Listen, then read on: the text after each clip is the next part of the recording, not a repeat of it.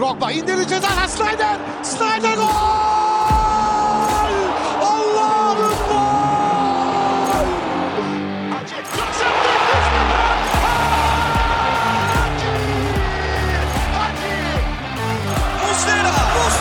Muslera! Fernando Muslera! Golün adı Muslera! Sarıyoglu, Drogba! This is incredible! Merhaba and welcome to episode 28 of The Lion's Den, a Galatasaray podcast. Done by the community, for the community, from all around the world. I'm your host Samet, just back from holidays, and I'm not alone. We got from New York, America, Emre, our mobster Emre. How you doing, Emre? I'm doing good, man. I'm doing good. I'm doing very well today. It's very fortunate that I didn't have to send someone to go speak with the ref today, you know? That's good. That's good. No heads that you killed? No messages, no heads of pigs that need to be delivered. All right. And any other fiascos happening in Brooklyn? Nah, relatively calm as of late. You know, I got an offer for you, Emre. An offer I can't refuse. Well, it's actually about someone who's here today from New York, America as well. That's Yasin, whom we fired, and he seems to be have joined us last week on the episode, on the podcast. I don't know, how's that possible, Yasin? Listen, Samet, you can try all you want. You can't fire me from this podcast, especially after today's result. The excitement that you're going to get from me today, you know, there's no way you'll fire me in the future anytime soon. Oh, so your ass is back on the red and yellow?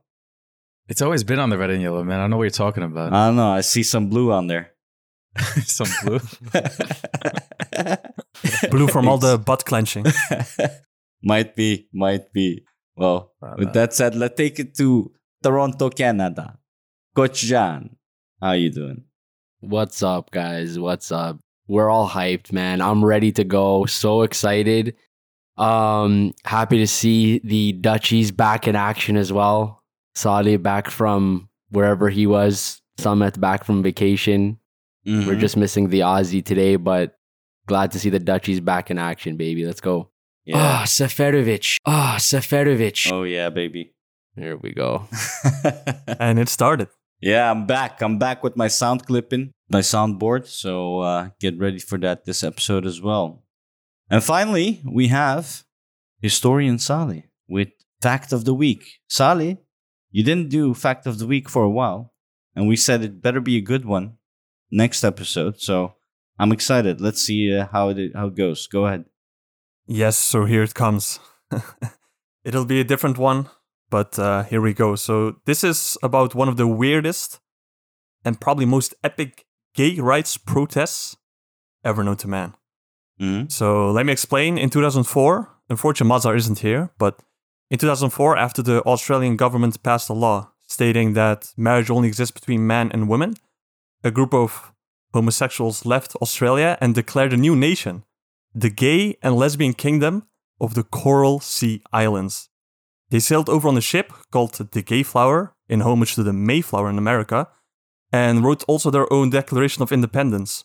They also declared war on Australia, but the nation came to cease to exist, as in 2017, when legislation of same-sex marriage was passed, the nation was pretty much dissolved.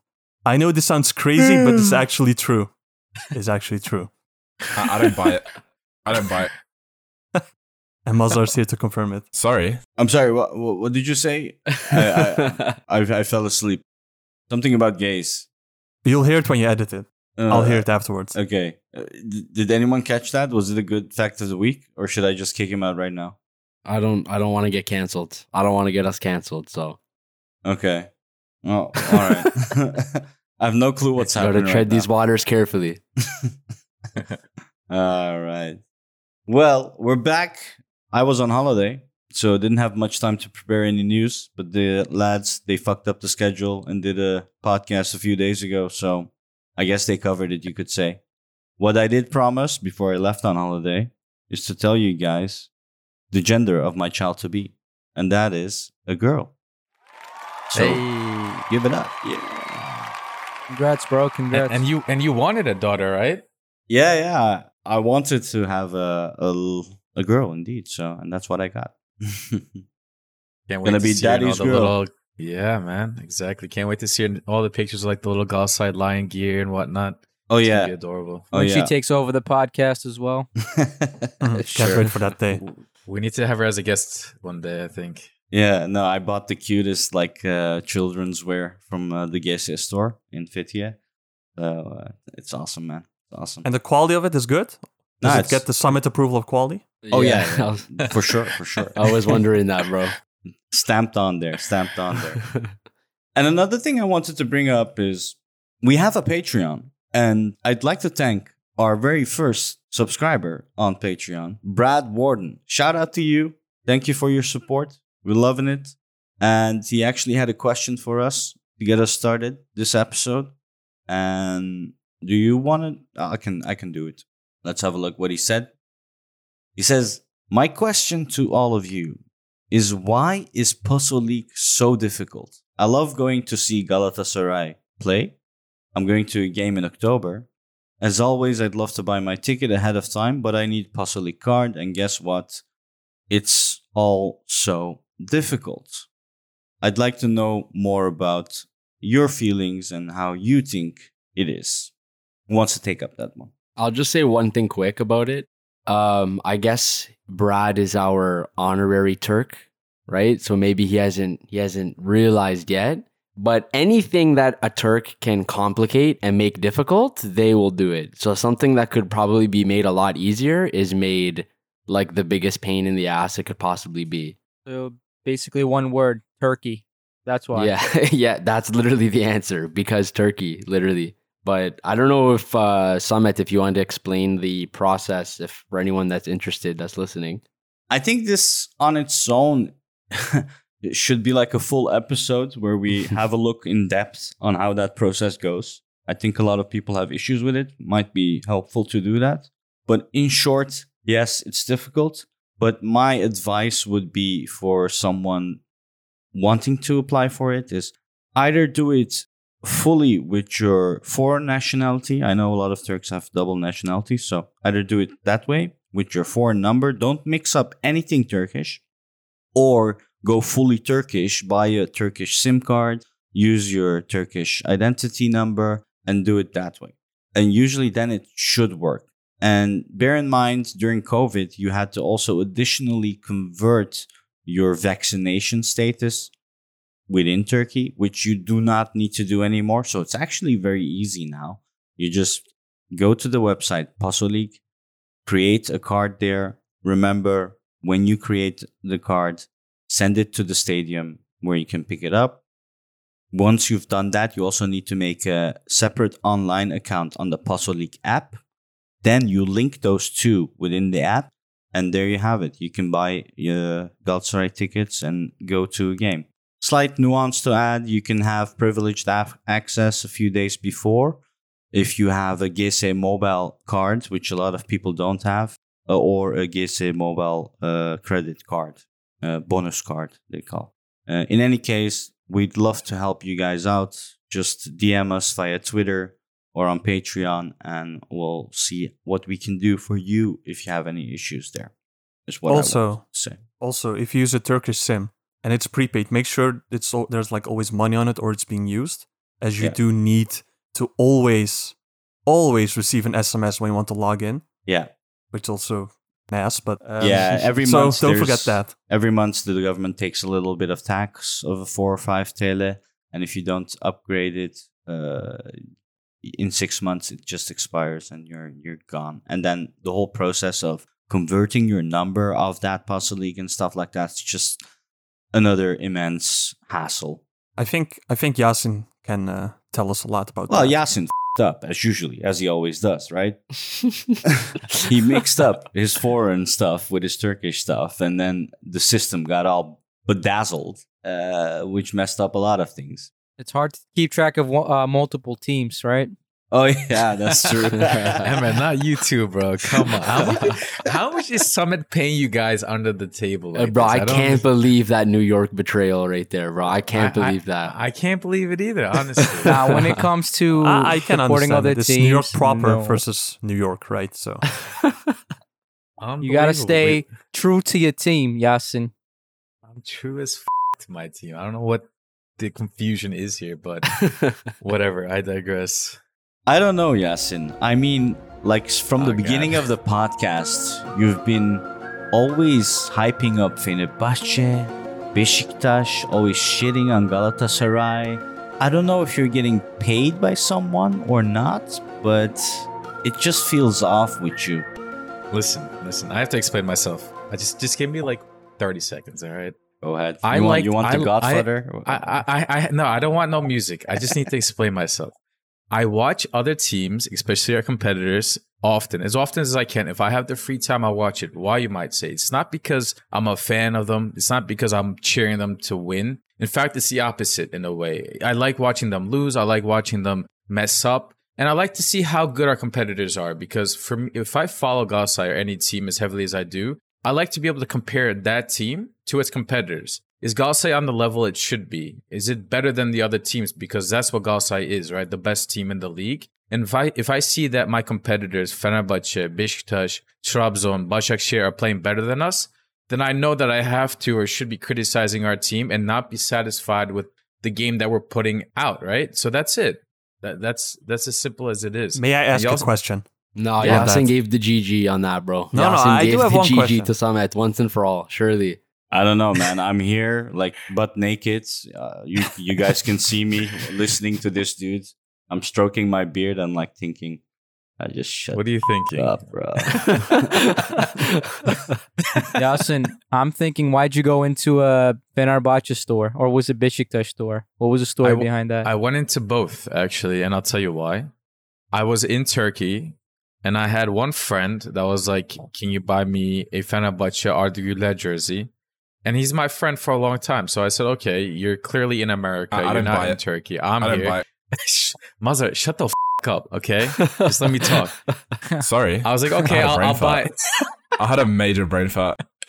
So I bought that, and then my enişte is a Beşiktaşlı, and while I was in Turkey, I wanted to buy him a gift, right? Because I'm a good, nephew, whatever you call it. And so I bought him a jersey from the Beşiktaş store. So I was walking around the mall with a Galatasaray bag for myself, a Beşiktaş bag for my uncle, and then a Fenerbahce bag for my friend. That's it. Simple. You That's wouldn't crazy, catch bro. me dead in a Fenerbahce store. Actually, maybe about that. I was in Fethiye, right? And we wanted to go a bit shopping to a mall. So we went with the taxi, which was all fine. We called via the hotel, and then we wanted to go back. And I pulled over a cab, which was surprisingly easy. Normally in Istanbul, it takes a bit more effort. And the cab had, like, the two front seats were dressed in Fenerbahce shirts. I'm like, no, man, I'm not getting into this taxi. He looked at me weird. He's like, why? It's like, look at what you have. Like, I'm not sitting on that shit. And exactly, you were supposed to sit on it. Üstüne usurup gidecektin the entire ride. Yeah, might have been an idea, but I don't want to catch any. But by giving him diseases. money, he'll use it to SMS it to Fenerbahce back, right? Yeah, so he'll do we don't want to another- invest indirectly. Yeah, Mesut Ol, or what's their next Mesut? Ronaldo old. Oh yeah, exactly. Yeah. The dude got fired for that, by the way. Funny. Oh man, what do we do without Fenerbahce? No joy in the Super League. Like eğlence. I know. Salih, you had something to say? I mean, the momentum is gone, but what I wanted to ask to Yasin then is, okay, it's fair that he watches other teams too, but there's a certain player that is going to play the Champions League on Wednesday against Ajax, and he has notifications on for him. A certain Korean from our competitor. Why does he have that on? I wonder. That's And share it to us. crazy, bro. I can explain Exposed. that. It's actually related to two of the boys in this podcast, Emre and John. So obviously, I watched Fenerbahce and Beşiktaş and many other teams in the Super League. And at the end of the season, when we were talking about Marcao sale, Nelson sale, we also talked about Kim Jae, right? Because he was sold for what, like 19, 20 mil? And I said, look, it might be a lot of money, but that's his transfer, that's his release clause, and he's actually a pretty good defender. And then I had John and Emre say the opposite. They're like, no, he's trash. He's not worth that much. John went as far as to say, I'll never watch the Super League again if Kim Jae gets sold for 18 million before he got sold. And guess what happened? He got sold for 18 million. Anyways, so I'm trying to prove a point at this point. So I put notifications on for Kim Jae just to see what his rating is. And every time he plays, if he scores or he has a good rating, I take a screenshot. I send it to the chat. I tag Emre and John and I say, hey, look, this absolutely trash player just got this rating or he just scored. And that's it. I'm just trying to prove a point. I don't gain anything from it. I don't care if he does well or not. I'm just trying to prove a point that there's actually other good players in the league apart from Nelson and Markel. That's it. Okay, one thing. So actually on Wednesday, I've been waiting for this. I just I can't believe this. My prayers got answered because on Wednesday, it's not Ajax that he's playing against. No. It's not Ajax. It's Liverpool. He's playing against Liverpool on Wednesday. So I can't wait. Do you know what? I might turn my notifications on for that as well, actually, just to show Yasin. I might turn them on as well, just to show everyone. And the second thing I said was, it is the biggest tragedy in the history of football that Kim Min-jae was sold for more than Marcao.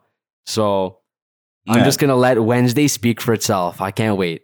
Yasin's lucky Liverpool's not in form. I mean, it's Liverpool. Like, they will make any defender in the freaking world look bad if they're on their day. Like, it's Mohamed Salah and whoever else is when they're on their day. Hopefully they pull up Bournemouth, score like 20 goals on them. Anyways, I don't and care. Then Emre will send the sticker back of Kim Min-jae holding the peace signs with his 2 fingers up. All right, this is enough Fenerbahce talk, and this is not even my doing. It's Samet. He just wants us to talk about Fenerbahce on the Lions Den podcast. Like, if there's a fraud, it's Samet, not me. By the way, cue that mystery music. Now that's a theory. I would like to just move on to the game, if that's okay with you, host. That's a soundbite right there. Samet, is that okay with you? Can we move on to the Galatasaray game? You know, the team that we're actually here to talk about. All right. Well, we had a great day today. I had a delay coming back from Turkey, saving this podcast. Had a few hours of delay on my flight and just got back in time to watch the game today against Gaziantep Spor. And Coach John, as usual, can give us a brief intro to go into the game. All right, let's do it. So this was match day 5 against Gaziantep. This finished 2-1. It was a 2-1 victory for us. Goals came from Gomis in the 36th minute, and there was an own goal in the 90th minute, dying minutes of the match from Seferovic strike that sort of deflected off a defender and in. Go through a couple stats here. So this one finished 58% possession for us, even though we were down a man, which of course we'll get into. And we had a total of 20 shots compared to 12 from Gaziantep. I'll go through our starting 11 as usual, which was almost the same with one change. So backline stayed the same. It was SACHA BOEY, Nelson, Abdul Karim, Van Aanholt, Muslera in goal. Lucas Torreira, Sergio Oliveira, Mertens, Kerem, Yunus, and we started with Bafetimbi Gomis instead of Seferovic. I guess I'll just get into opening thoughts, what I thought about the match. Before you... yeah, go ahead. What do you think of starting with Gomis instead of Seferovic? I actually... Seferovic. Here we go. Seferovic. Seferovic. Seferovic. You know, I don't... Let the man speak. You know, I don't know what to say. I don't know what to say anymore. Like, Seferovic. I bet you miss having me as a host now, don't you, John? I don't know what to say. I don't know what's going to get clipped. Seferovic. I don't know what's serious, what's going to get clipped. I don't know what's going to be used against me for the next 40 episodes. My only advice is don't say, Gomis today. No. I just speak from the heart, all right? Whatever comes... You know what? Never mind. I was going to say something right now that was going to get clipped. Forget it. Forget it, bro. No, seriously. Seferovic hasn't done much the official games, and we started today with Gomis. What do you think about that decision from Okan Buruk? I think that, well, I can't really say it was the wrong decision because he did score, but I think that this season, I think that Gomis would be better suited just to be a role player where he comes in the last 10 or 15 minutes if we need him. And I don't know how that's going to change when we get Icardi. I don't know if I don't know how the dynamic is going to be between three strikers, but that's what I would use Gomes for. But it's not really surprising he started with Gomes, considering he's the only person that scored our goals this season. So And still has. Yeah, exactly. I mean, you should be always playing the guy who's scoring your goals, right? Because then otherwise you start having this situation that you had last year where Mohamed, or was it last year? One of the seasons. We were talking about how Fatih Terim kept benching Mohamed even though he was doing well, right? Mm-hmm. Then you have that situation. Yasin, I'm pretty sure you could talk about it more than I can because you're very adamant about that. Bro, you took it right out of my mouth. If I was going to say that if you didn't. Oh, no, Yasin. GG, bro. That's clipped right away. I can see it in Samet's face right now, bro. Why are you giving this guy ideas? What if he didn't think about it? Now he is going to think about it. Anyways. He was already smiling when I said it. He edits for like 6 hours. Of course he's going to hear it. So, anyways, even if Gomes missed a 1-on-1 10 times, even if you missed 10 penalties, I would have still said the same thing. Starting Gomes today was the right thing to do. And I respect Okan for it because on many different levels, it's justice. How many times have I said there's been unjust in our forward selection over the last year and a half underneath Fatih Terim? Just as Emre said, Mohamed's playing well, he's getting more minutes, and all of a sudden he eats the bench. Jagner's doing well, he eats the bench. Falcao, it's just been so chaotic in who should be starting as striker. And, if they deserve it, they don't play. But this time we saw Gomes, even though he's 37, 38 years old, whatever he is, the dude comes on the field and he scores. He comes on the field, he scores. He comes on the field, maybe he doesn't score, but he creates chances. Gomes has been telling the coach and everybody, I deserve to play more. So he got those minutes today. And what did that do for Seferovic? Maybe he was not happy about it. Maybe he got upset about it. But it showed Seferovic, hey, listen, dude, you're here. It's not because we're going to guarantee you minutes. It's because we think you're a good player, but you have to deserve it. You have to show us that you deserve these minutes. So sitting him on the bench today and putting him on in the last 30, 40 minutes, that was his opportunity to remind us why he should be starting instead of Gomes. So friendly competition is always good. When you're trying to become champions in a 30, 40 league game league, you have to always rotate and you have to play people who deserve it. I'm fine with that. I don't know what's going to happen next game. Maybe we can talk about that at the end of the podcast on who deserves to play next game, but I'm glad that he made that decision today with the lineup. I think why it's mainly fine is, as we look at the profile of player, I don't think Seferovic and Gomes are really that different besides age. Like with Momo, Jagner, or whoever else, Gomes, I think those three are a lot more different to each other, like a different playstyle, but these two are kind of like for like. And as you said before, Gomes did deserve it. He has scored the previous 2 goals and today again.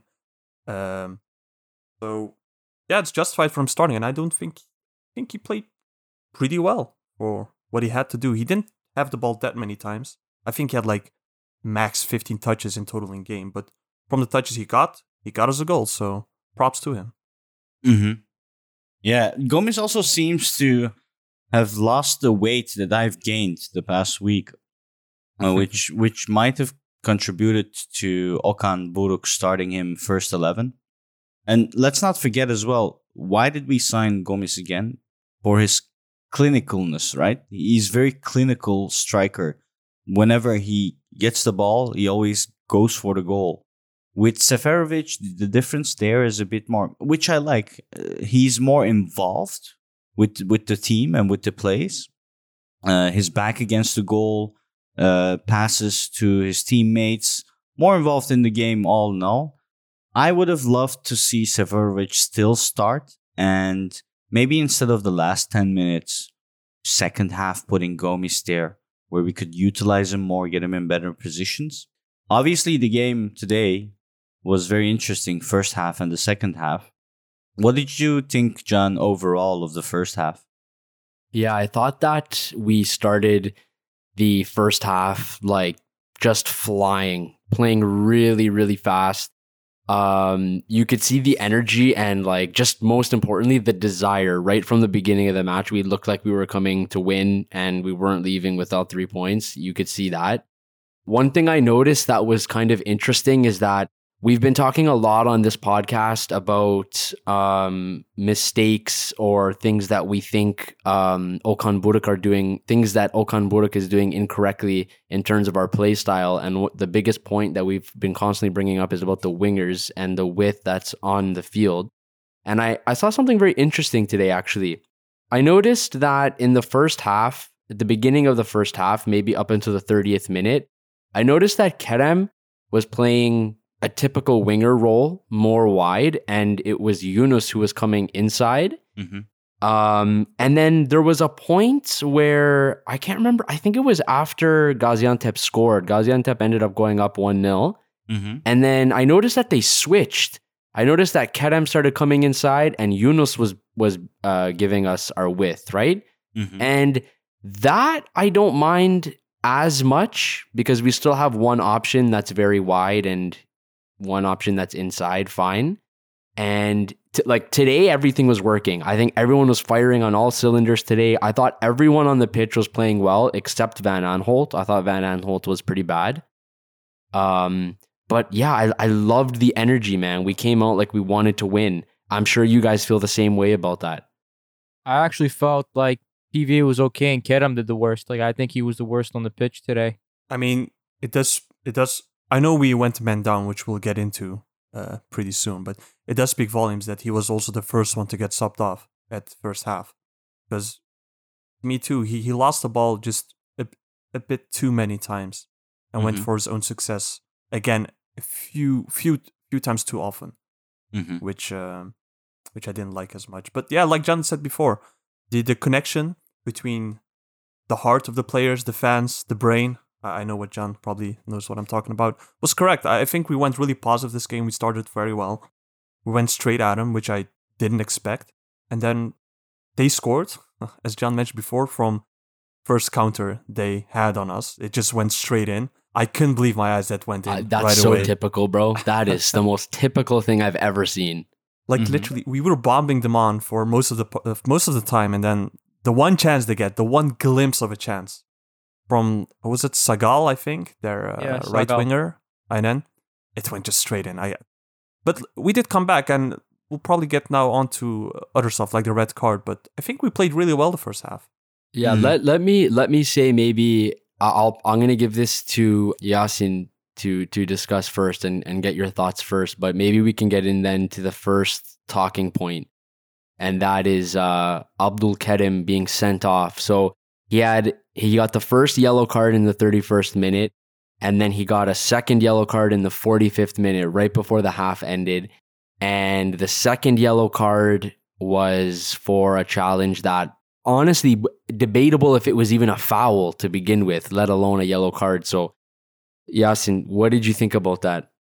I mean, what am I supposed to think about that, right? It's a red card in the first half that's completely undeserved for a player that, as fans, we're trying to get behind. He's coming in to fill a big role, big shoes of Marcao, who, left for 15 million, and he's already getting criticism from week one. Yes, he made some mistakes, but a lot of fans were really starting to warm up to him. Yes, he's playing that ball forward.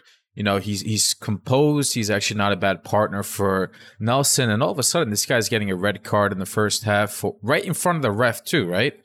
He goes out for a challenge, and he does a great job as a defender. That's what you want to see. You want to see him get big. You want to see him get over the offense, the striker, and win that ball. And that's exactly what he did right in front of the ref.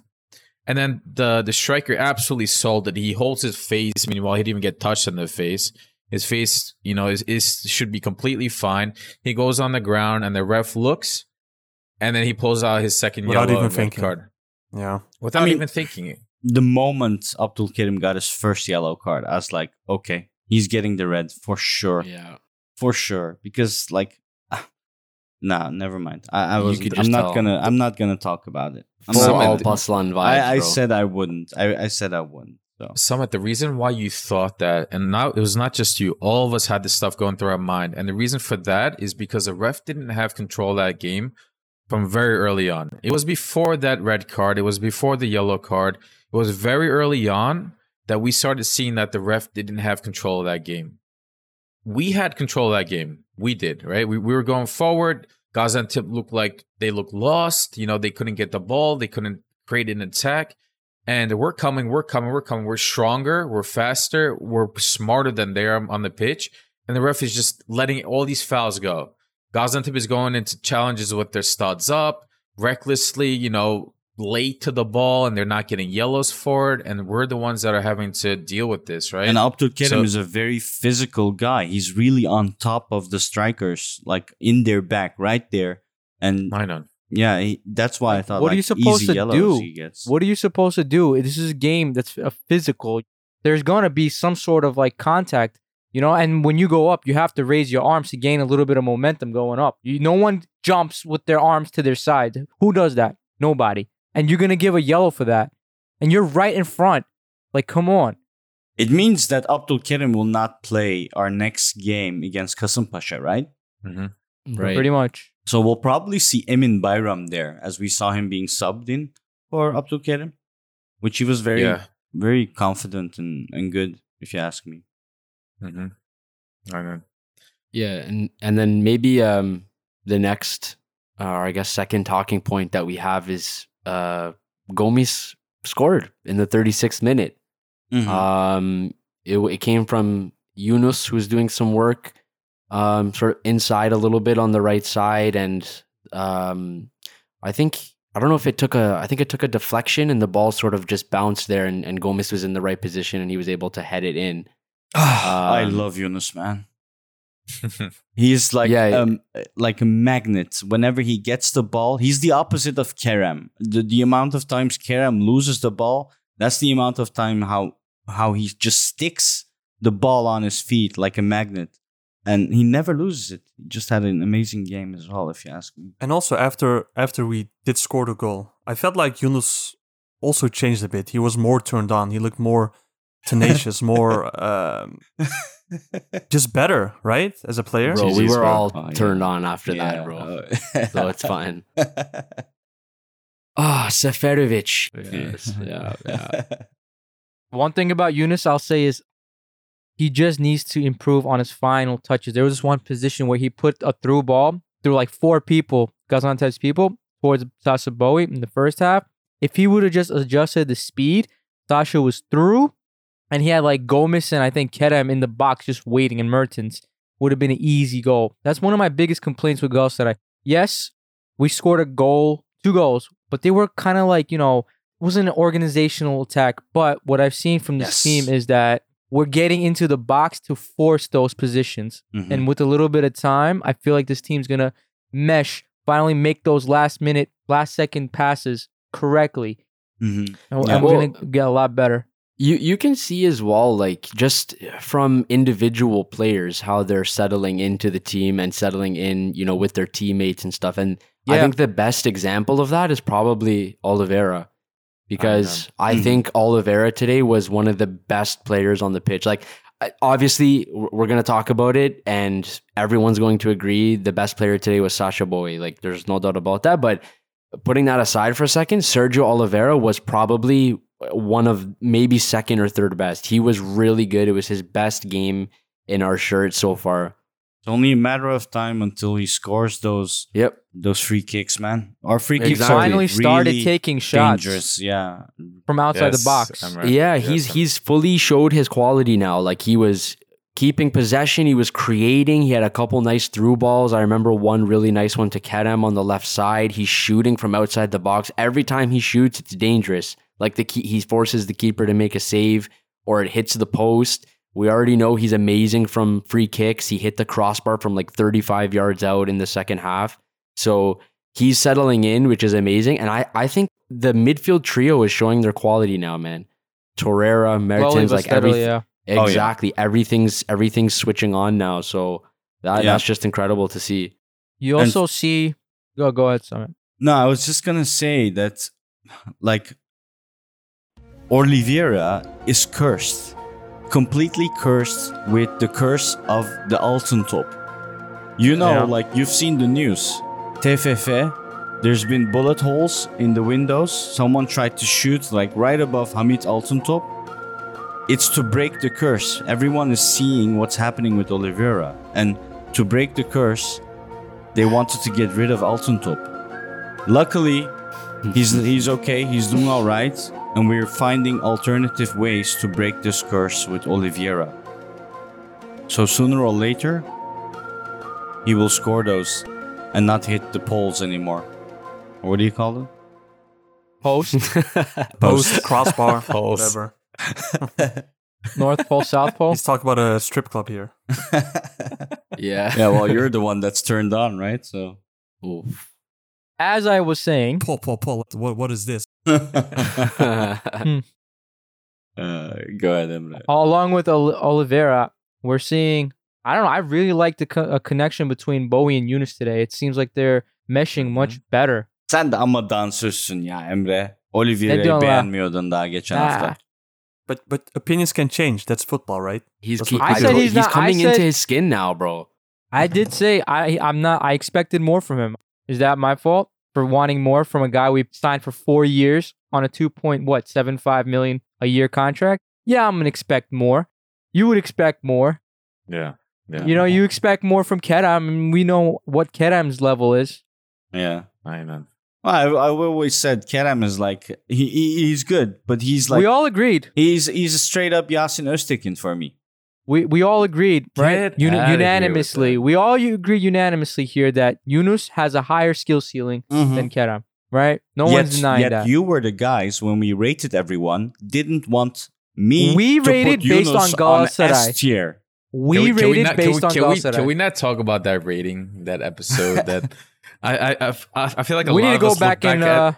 yeah. We might need to redo all that again. Yeah. That was to more our- or less fraudulent, bro. Like to our listeners, for those who disagreed with that, we understand you. We disagree with ourselves probably for the most part. There was When a we lot of did pressure. that, it was the first time we had 6 guys trying to agree on one rating for every player. And then you had guys like Samet who would hype up certain players, and then you had other players guys that didn't like it, and they were trying to find a happy Particularly medium. the Dutch Before you- players. Yeah, like Babel being A tier, I remember. Oh my god. Yeah, we But, crushed Salih's opinions there. We'll definitely try and make that up in a different episode one Peer day. pressure. But Yeah. So any points from the first half, John? More on that? that pretty much brings us to halftime where it was 1-1, and obviously, like we just said, we're going into the second half now with 10 men. So Yeah, one thing before we go, like what I want, there's a very good point that Emre did. Like up until this point, we didn't really score from a very organizational football point of view. It was really forced on goal where the ball bounced to Gomez and then he headed it in. Aside from that, yeah, sure, we were in their box a lot, but really clear-cut chances we didn't really have. What I wanted to mention as well before going. Also speaks volumes that most of our shots came from outside of the box and not inside. Yeah, It was for the first and second half as well. We had more, we had like, I think, if I read the stats correctly, like 4 inside of the box in the first half, but 5 outside. And second half, it was 5 inside, 6 outside. Just wanted to mention that we were just taking our chances, which is understandable with 10 men. But go ahead, John. Yeah, no, exactly, and that brings us to the start of the second half where we were beginning with 10 men, like you just mentioned, and of course that calls for some change. So Kerem was sacrificed, I guess you can say. He was taken off, and Emin Bayram was put in, and then it looked like we were sort of defending in like a 4-4-1, and that's when we didn't have the ball. Keep in mind. I think one of the biggest talking points of the second half is even though we were down to 10 men, we were still very much in control of the match.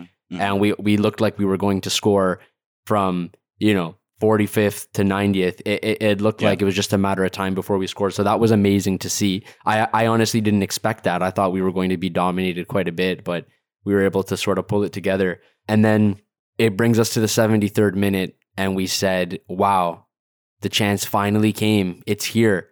Penalty, finally a call in our way, in our favor, and it was Mertens who won the penalty. Gomes took the penalty and he missed.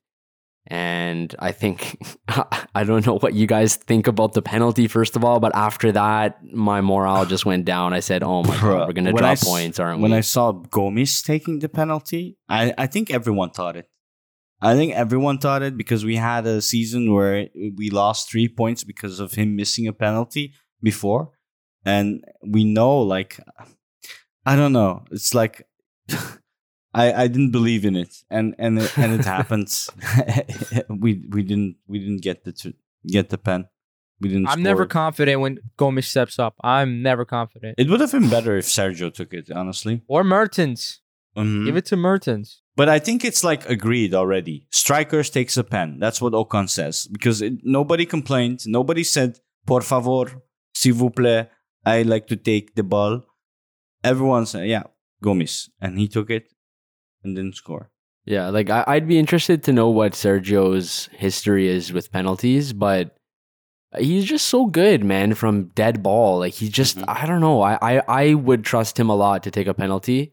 And even in this case, like Emre said, Mertens won it. So, you know, to be honest with you, I kind of expected for him to take it and for him to open his goal account for the season. But Gomes, man. If for me, like, even though I in my own opinion, I wanted someone else to take, I think it's good that it's very clear who takes the free kicks, who takes the penalties. Like, it should be fixed. Like, I don't want the players go in there and discuss who's gonna take it. Should be known already, like a straight up default who's taking what. Like when you coach your kids, do you have that, John? Yes, of course. Like there's corner takers for both the left and right side. There's free kick takers for close range, further range. We have penalty takers. Like, of course, everything, you know, the and do you players have know the their kids roles. sometimes like, no, I'm gonna take the penalty. You're gonna take. No. The players know what their roles are. Exactly. And that sometimes that happens, you know, if you're winning a game that's like, you know, 3-4-0 and you've essentially won the match, then that might happen. But in a case like this where you need a goal, like you need to score this, everyone knows their role. There's no, you know, discussion to be had. Whoever the penalty taker is, they take it. So, and Do you value? and Sorry, I based, was gonna say. yeah, go ahead. I was gonna say, do you value more of composure or finishing than the person that takes your penalty? I value composure because I know that any player at this level can score from the penalty spot. Like I know you can, but when you get to this level and the pressure is that high, it just becomes a mind game. You know, are you able to compose yourself and finish? You know, that's what I value the most. And not to say that Gomes looked like he wasn't composed, but I don't trust him that much. You know, like I remember him missing so many penalties, and every time we get one, it's like, you know, what's gonna happen? I feel like he doesn't read the goalkeepers well, like where they're gonna jump, and that's his biggest like error. Yeah, no, exactly. That's why I say it's a mind game. It just becomes a mind game. Like, of course, if you play at this level, of course you can score from the penalty spot. Everyone has like the ability to do that. It's just a mind game, right? And what I wanted to ask, John, like, you said even your kids have like fixed roles. Based on the roles, the kids also practice, right? Like when you know he's the penalty taker, he practices the penalties, right? Yes, and sometimes at the end of training as well, we do penalties. Like we'll practice penalties. Good for the keeper and the players as well, because one, you never know when you're going to be in that situation when you're in a penalty shootout, and yeah, it's just good practice. Same with the free kick takers. After the session, if they want to stay to practice free kicks, then that's what you do, right? Yeah. That was such a shit penalty that he took, though. Like, what the hell? Yeah. And we had, like, before this penalty, we had a few positions as well. Especially the position where Kerem was stepped on and the penalty wasn't given there. No VAR. Did you think that was a penalty, Yasin? And Salih, maybe for this one? The Kerem position, that was a penalty. He got stepped on, right? When you look at the replay, even if it's light, his foot is stepped on. Well, what do you think the ref thought there? I mean, the ref specifically, He was the one right that's the one on the field, it's possible he didn't see it. It's possible that he thought both feet were next to each other and there was actually no contact, which is honestly what I thought at first sight. I thought it looked like a penalty. Oh my God. I was not convinced. It wasn't that obvious to me. So I waited for the replay. And even in the replay, it was not that obvious. Like, it was hard to tell. It wasn't until I saw a replay on Twitter where it was more zoomed in, where you can actually see his foot being stepped on. Even if it's light, it's being stepped on. And that's at that point, I don't think that's on the ref as much as it is on the VAR team. VAR is supposed to see that. VAR is supposed to zoom in on that. That's their job, to look at that position that the ref doesn't see as clearly and signal to the ref, hey, hold up, don't blow your whistle to get the game started. Let's just take a look at this again and possibly call you for you to take a double look at it. In that position, the ref not at fault. In Bardak's position, ref at fault because the ref is right there and he should be seeing that. So that's a clear distinction between the two. But I did think that was a penalty. Yeah, Salih, you watched it on the Dutch TV. What did the Dutch commentators say about that position? Yes, for all the listeners, I do watch on Dutch commentary whenever it's possible, as it's more sensible to me. He adds more value in his commentating. From what I remember, and also like Yasin said, when I initially saw it, didn't really look like a penalty because, again, in real time, it doesn't really... It looks more like he scuffs over his foot rather than actually like stomping on it, so to say.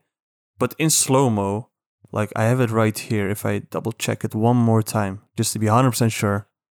Look, he does step on it. It's still a light step, but it's a step nonetheless. So this, if VAR had checked it, or they did, but somehow, didn't notify the ref, this should have been a pen. The one We didn't have Mertens, any VAR checks so far, right? Apparently, I don't think so. I haven't seen it, but apparently for the offside one from Seferovic, there was apparently one. I don't know if I missed it because a friend mentioned it. I didn't see it. But a decision where the ref actually had to go over and look at the field side monitor, we haven't had that. Yeah. No. Yeah, we haven't hasn't had They're that. putting that on our field for no reason. The VAR system, they don't even bring it next game.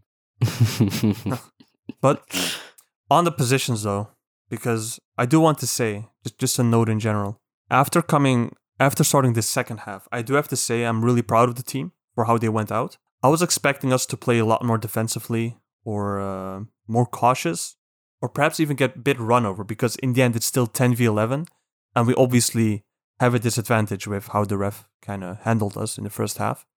But I'm really proud. I wouldn't say I expected a win, but it was more likely for us to win than them to win, if that makes sense. Because Antep looked like I don't know if they gave up or maybe they were just happy with a draw because they do play away. But we definitely had the upper hand. And, well, as we can see, we did win the game. So I assume you guys had the same. I felt really proud. Like 10 men. The thing is with what you just said, Salih, is that, like, okay, yes, we're playing Gaziantep, but this is, like, they haven't lost yet. They tied the first match and then won the next 3, and they scored 9 goals, before today. They clapped Nuri. So it's like, I really thought that, going down 10 men, I thought that was a death wish against these guys, because clearly they've been putting the ball in the net, right? So I thought we were going to be, I thought our backs were really going to be up against the wall and they were going to put some pressure, but we controlled it, man. We controlled the match. Yeah, and props to Emin Bayram as well for coming in. I mean, he's, how old was he again? 19, 18? I always forget, but I know he's below 20. Even though Antep did attack us, right? They did get into our box from time to time. They defended well enough for Muslera not to actually make really that many saves. Just a stat here on the side. Muslera made 2 saves in total, one of which was from inside the box. That should tell a lot about our defensive composure and how we handled the game, even though we're like, again, 1 man behind. 1 man at down, I should say. So, well, maybe really with that point, maybe we can talk about what we've all been waiting to talk about. And that is our 150 million euro right back, SACHA BOEY. Somebody else take this. I don't know. See that happening, your mouth should be salivating, like eyes fully open, drooling, absolutely. I don't know what to say about this. So we should leave this to Samet. I mean, I love SACHA, but Samet has been praising along me and Samet. Go ahead, Samet. That Samet. There you go. There you go. Nah, I mean, he's my boy. He's such a boy. I've been saying this since he came on, his first game. His athleticism, like the way he runs, like a Ronaldo on that field, on that green field. He didn't even practice with us. He didn't even do the preseason with us. And he pulls off this shit. He is amazing, bro. I hope he'll stay for not only this season, but also next season. Because like you said, Jan, 150 million euros, baby. He is like such an athlete. He can do everything we desire for a right back. So I'm questioning if we even need Leo Dubois. And no, he's been basically fucking up the whole right field, man. Yeah, that's honestly the best way to say it. Like, he's been fucking up everything and anyone in his way on the right hand side. It's just like he does it all, man. He does it all. He takes players on, beats them. He wins the ball. 50-50 challenges, he wins. He crosses the ball in. Like, he takes players on deep on the right side so he can beat them and like come into the box. Cuts in, cuts deep, everything goes wide. He has it all. Everything. He runs back and forth. He seems to have like unlimited stamina. This guy was running to the very last second. Like, how do you have that much stamina? SACHA BOEY was willing to die for 3 points today. Literally, he was willing to die on the pitch for 3 points. And like that, we won. We won because of that. Like, the last goal was his doing. Because I want to make a point. Because I don't remember a goal that has ever went down by 1 goal and came back to win a game with the ref being with 10 men and the ref being this bad. I remember like every time we went down, we've either tied or lost points. I don't remember us coming back this convincingly and winning. So whatever is going on in that locker room, you got to give kudos to Okan to not letting these guys lose their, their momentum, their willingness to win this game, their desire. You could see that this team is becoming a team. The chemistry is starting to form. And that really made me happy. I know the final output in the football is not there, but the team aspect is there. It's just forming, right? As strange as it may sound, even if it ended 1-1, I still would have held up my head up high as, like, like you mentioned before, 10 men against the inform Antep, and we didn't give... And the ref. And the ref as well. We didn't give a single ball away. Like, it gives you just, like, a lot of hope for the next upcoming matches, for, like, also some other difficult ties that we'll face. And on BOEY itself, I think what we did well this game is how we just implemented our back line a bit more. We used Van Aanholt more as almost like a third center back / defensive midfielder more. He didn't bomb up all the time, so that flank wasn't exposed. And by doing that, Nelson could go a bit more wide to the right, which again covered his position, which allowed BOEY to just keep bombing on forward and use his skill in the opposition half. And we saw it perfectly today, and I was really impressed by him, like we all did, but he was really good. Again, just like Emre mentioned before, just the final tidbits that we do wrong. But that's normal, right? That's football. Not everything can go like perfectly for us. But besides that, he was man of the match, hands down. He was really good going forward. Yeah. I also wanted to note that, I don't know if you guys caught this, but Abdülkerim, PVA is pretty bad when it comes to crossing. Because I remember Abdülkerim going to the left flank. There's this one position and putting in a cross perfectly into, I think it was Oliveira. What a ball, man. And that's the cross that we're waiting from Van Aanholt, and we're not getting it. So I guess Okan Buruk learned his lesson. He's like, all right, I'm just going to keep you back. And we saw Mertens and Yunus like cascade into that left flank more. And so we got a lot of pressure there too. So I don't know. We're doing something. I like this. I'm happy with what I saw today. Yeah, and one thing I just remembered as well. In the first half, SACHA BOEY's such a madman. He's such a little freak that he absolutely smashed the post from outside the box on his left foot. Oh my God. I literally stood up. It looked like it was flying in. But we haven't heard Yasin and his thoughts on SACHA BOEY. So hit us with it. What more is there to say? The guy is just amazing. I liked him. I've always liked him. But there were questions about his consistency.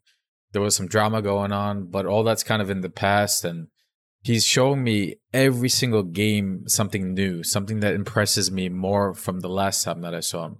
Whether it's going to be small bits like his left foot today and that shot that you just mentioned against the post, or if it's his ability to beat 2 defenders at the same time along the right side and make his way in as like another midfielder, as like a winger, right? I think I mentioned before, I don't know if it was on the podcast or on a separate note with you guys, but I joked around saying he can play right wing. If we really need to play Dubois on the right back position, and if he really wants to play and if he's really good in practice, shit, throw SACHA on the right wing sometimes. Like, I was joking, but like, man, he actually maybe could play that position sometimes if we need him to, and if we have that foreigner spot open, he can do an excellent job. He got in the box, he made that pass, he knows how to shoot. But something that I want to touch on again, which I've done in the past, is his intelligence and his IQ to be able to read the position that he's in. There was, I think, one position, I think it was in the first half, or maybe it was in the second half, after we already had a red card. But Gaziantep was coming pretty quick. You know, a couple times we were really attacking them in their half. We did a great job on that.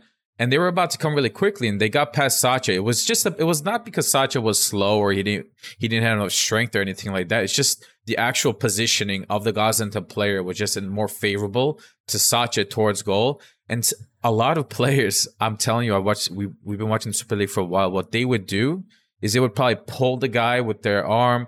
They would try and tackle the ball, tackle the player, and receive a yellow card in that role, in that position. And SACHA didn't do that. And he's done this many times already in the last 4 or 5 games. There's positions where he could easily, if he's just stupid for a moment, if he loses focus for a moment, he can easily get a yellow card. He could easily potentially injure the other player from behind. But he recognizes that he can't get that ball. He recognizes that he has teammates that can get the ball and that we're okay, and he lets it go. He doesn't just give up, though. He keeps running to get back into a position where he can do something.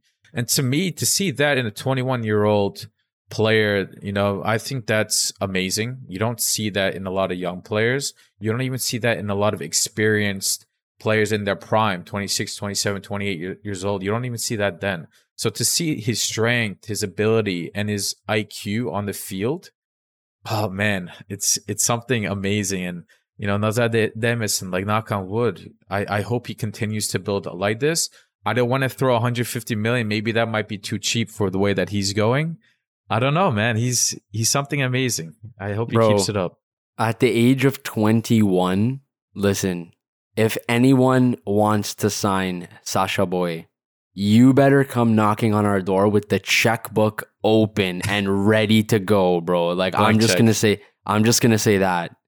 To think this kid was going to be left out of the squad, yeah, it's potentially crazy. given away for free. And so today, apparently, Okan Buruk said SACHA BOEY was called up, and he said that SACHA apologized, and then his manager said, we'd like to start, you know, fresh. And then now he's playing. So it's very, I'm sad for Dubois, but thank God he did get that minor injury, because we would have not seen SACHA back on this team. Well, I was just gonna mention, like, I don't see any way where Leo Dubois can start a match. I don't see how that's possible. So left back at best. I guess. I mean, the money and the resources we put into signing Dubois, I wish we just got a left back. And I wish we just used SACHA and Omar. Yeah, because, in hindsight, for sure. Yeah, I don't know who's going to replace SACHA BOEY. You know? 150 million. On the match, though, just to get back. What did we think of the other pinball goal, the own goal that happened at the end? That's our winner, right? That's our winner. Seferovic, again. Nothing, unfortunately, on the score sheet, but... Seferovic. Sometimes you have to create your own luck, right? And that's what we did. I think Emre already mentioned it before. We were forcing these errors and these mistakes from Gaziantep because we are attacking. And give me a fucking break. We deserve that little bit of luck. How many times have we hit the post, the crossbar? Yeah. How many times did we get fucked by the ref that game? How many times did our passes, they were like maybe half a meter off, and if they were on, we would have been in a much better position to score it. We're getting there. We're slowly but surely we're getting there, and we deserved every point that we received today and more. Yeah. And I just want to add before I forget it. We talked about, you know, I think I want to look at this game a little bit holistically before we wrap up too. You know, I'm so proud of how we're playing, and to some extent, it's not surprising. We already talked about this many times before. This team is showing that discipline. Our passes are a little bit off. The chemistry is a little bit off. But once they start to play together more often, that's all going to start to click. Our defense already is unquestionable. We let up how many goals in 5 games, you know? And one of them was a gift from Abdul Kerim, but he's been playing great otherwise. But we're disciplined. The team atmosphere, the vibe is amazing. Everybody's looking out for each other. People are going up to the ref and trying to stop yellow cards and red cards from being given to our players. Everybody's sticking up for one another. And that's what you need in a long championship race.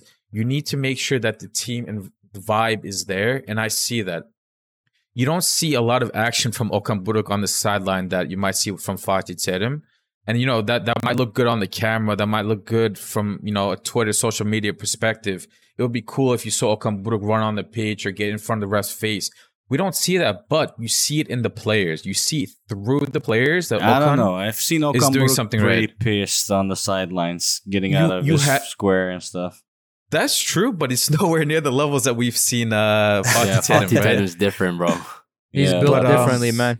I just think like the way that we reacted to the red card, the way that we reacted to them scoring. How many times last season did the other team score first and our team just looked defeated? Like it was game over, done. Like there's no way to come back. This time they scored, and in my mind, I'm like, this team is not going to let that affect them. And they didn't. We came right back. Red card, we came right back. We continued to attack. We didn't sit back, whether it's Okan Buruk or whether it's a team. We didn't sit back and say, hey, this game is gone. Let's try and keep this a tie. No, we kept fucking going and going and going. And I'm glad, in hindsight, we didn't score that penalty. I'm so fucking glad we didn't score that penalty. And we scored an actual goal to say, hey, we don't need your penalties. Exactly, please give it to us correctly in the future if we deserve it. Don't us. But hey, we can score without penalties too.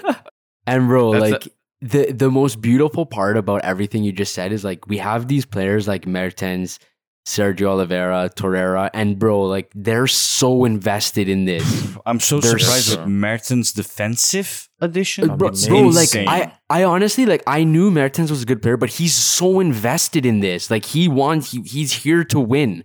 Like these guys like Torreira, like you can see how much this means to them and how much they're putting into this. And the only thing I can hope is that we bring in Mauro Icardi and the same thing happens to him, and all of that stuff rubs off on Icardi. Mm-hmm. And if that happens, bro, yeah, go ahead, Samet, yeah. Yeah, Okan Buruk said post-match, we want to complete Mauro Icardi and Kaan Ayhan deals as soon as we can. So that's kind of official. I'm sad about the Kaan Ayhan rumor. Yeah, same. I don't like him. It's so stupid. We got Emin right there doing amazing. I don't want Kaan at all. Icardi I'm all right with, since PSG is going to pay his salary. So looking at how Seferovic is lately, I think another strike wouldn't do bad for us. He might, change his mind about the whole, what's his face, Kaan Ayhan. Okan Buruk changes thoughts very frequently. Like you see it happen with the right back situation. Dansöz diyorsun ha? No. And I'm glad we won today. Otherwise, we were going to hear so much from Samet and his mouth today. I'm probably the most relieved person here that we've won today. I mean, pass it to Yasin. Speechless. Yeah. I got this. Samet's not a winner, man. Got him. Yeah, there's really not much to add, boys. We have the quality players. It's when we brought Sergio, we knew that. We saw his experience. When we brought Mertens, we saw that. When we brought the boy, we still have yet to see him play properly, but we know he has that experience. We know he has that ability. It's just a matter of time that these start to click together, and they are starting to already. It's great that we were able to get these kind of. Gomes was able to pull rabbit out of the hat the first few games. You need that sometimes. Yeah, that's huge. It just keeps the morale intact. And coming into this game, I predicted 3-1. A lot of us predicted wins, and that's not because we're just being optimistic. That's because we've seen games so far where we're getting better each game. And today at home, I'm just glad that the fans were able to see a nice win like that. Yeah, we can maybe sum up the game if you don't have any other points. Well, I was going to suggest maybe now if you guys want to give predictions about next week's match against Kasımpaşa. Before we do, let me just... Yo, Didier, come here. What did you think of the game today? It was good. A lot of emotions and a tough game, but with good players and good people, so, always good. All right. Thanks, bro. Yeah, so that was DJ Drogba. he was cooking something up for me. Tell him if he's in good form, come play for us. We're looking Yeah, for a nah, striker. he's done. He's doing like Netflix stuff with Terim, he says. But yeah, predictions, John. Predictions, yeah. So we are away next match against Kasımpaşa, who actually just surprisingly pulled off a victory against Antalya. So that was They surprising. got a new won. coach. Nuri falling apart. Oh, Kasımpaşa got a hype. new coach. Yeah, their previous coach that, played abysmal football against Yeah. Başakşehir and Fenerbahçe. Yeah. And then he got sacked after 3 games, right? Or 2, maybe even. Yeah, I don't know. They looked, I guess, decent against Antalya, but that's another story. Antalya looked really bad. But anyways, we're playing away to Kasımpaşa, and I guess I'll give the first prediction. I'll go ahead and say, I think we'll win 2-0. 2-0. 2-0. All right, I'm going to go here. Go as the second person. I'm going to say we win 2. And I'm going to say a 1-0 win away.